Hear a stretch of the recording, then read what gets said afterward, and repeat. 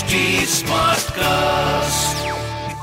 You are listening to a Radio One production brought to you by HT Smartcast.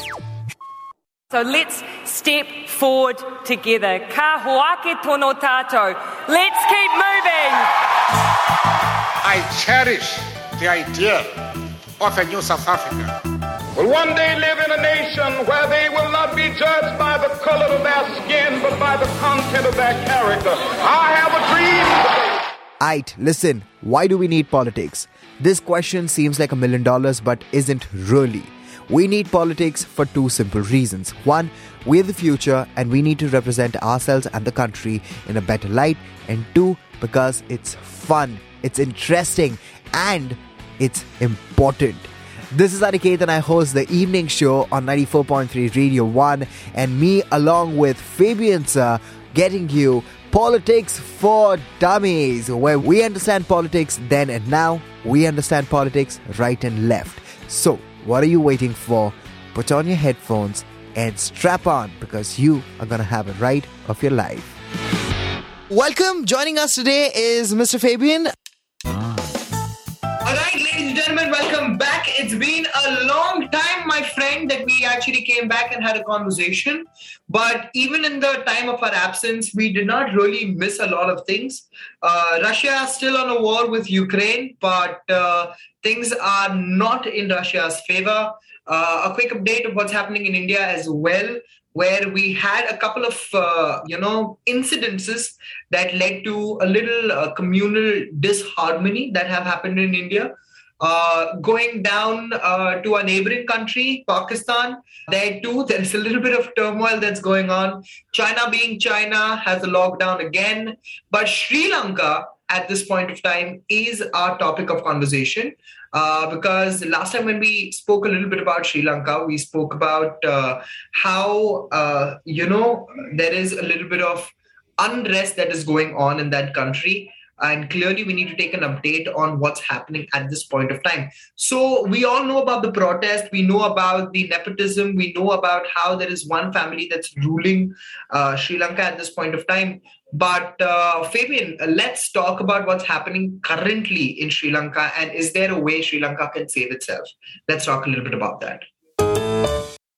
Okay, yes, of course there is a way Sri Lanka can get out of the mess created by the ruling establishment consisting of president, prime minister, finance minister, agricultural minister, and another minister, all brothers. Yeah. It was a brotherocracy, not a democracy. Brotherocracy.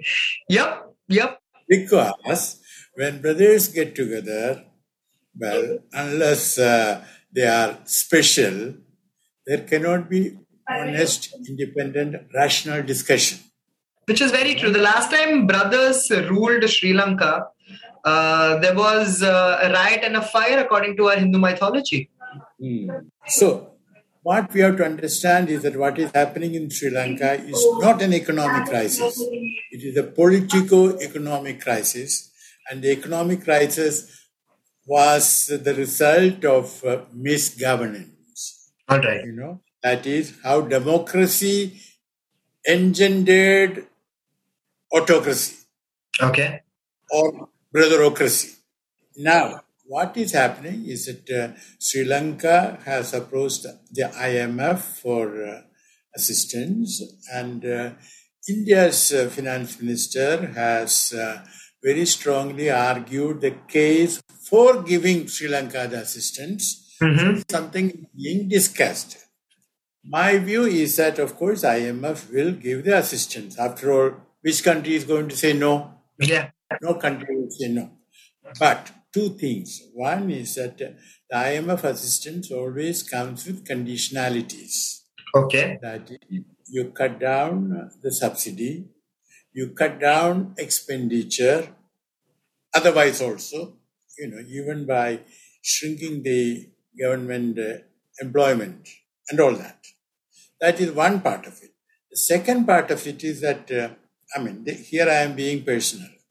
Were I the IMF Director General, I would agree to lend money if only I am reasonably convinced that the government of the day is able and willing to spend that money reasonably well. Okay, fair enough. Okay. Fair enough. In other words, I'm also looking for some political stability. All right. Now, that stability, unfortunately, is not there. And that stability can come there if only, I repeat, if only President Rajapaksa follows what we are going to now announce between the two of us.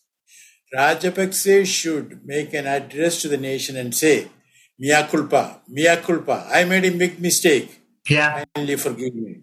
But now let's get out of the mess. Therefore, I want to appoint a national government of national security consisting of representatives of political parties and eminent persons. One of them, that is, one of the eminent persons will be the Prime Minister. Okay. I, as President, will not exercise my executive powers till the mess is sorted out. Fair enough. Fair enough. We spoke about this last time as well. An apology and an intention to go in the right direction would definitely help Sri Lanka in the longer run. We also spoke about how the adjoining countries, why haven't they come to Sri Lanka's aid? And of course, they have come to Sri Lanka's aid. They've helped them as much as possible. So, Fabian, at this point of time, if we have to take a gander at how far Sri Lanka has come, right? Because we keep on seeing that there are riots and protests that are still happening in the country.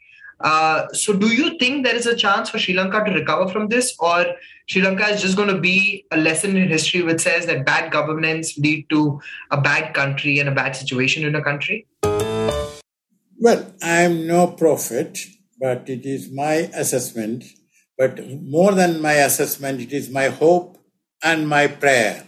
Because I was in Sri Lanka long time ago as Deputy High Commissioner, and I've kept an eye on that country for so many decades. Yeah. It is my assessment that Sri Lanka will get out of this mess, that sooner rather than later, Rajapaksa will make the announcement which you and I have discussed.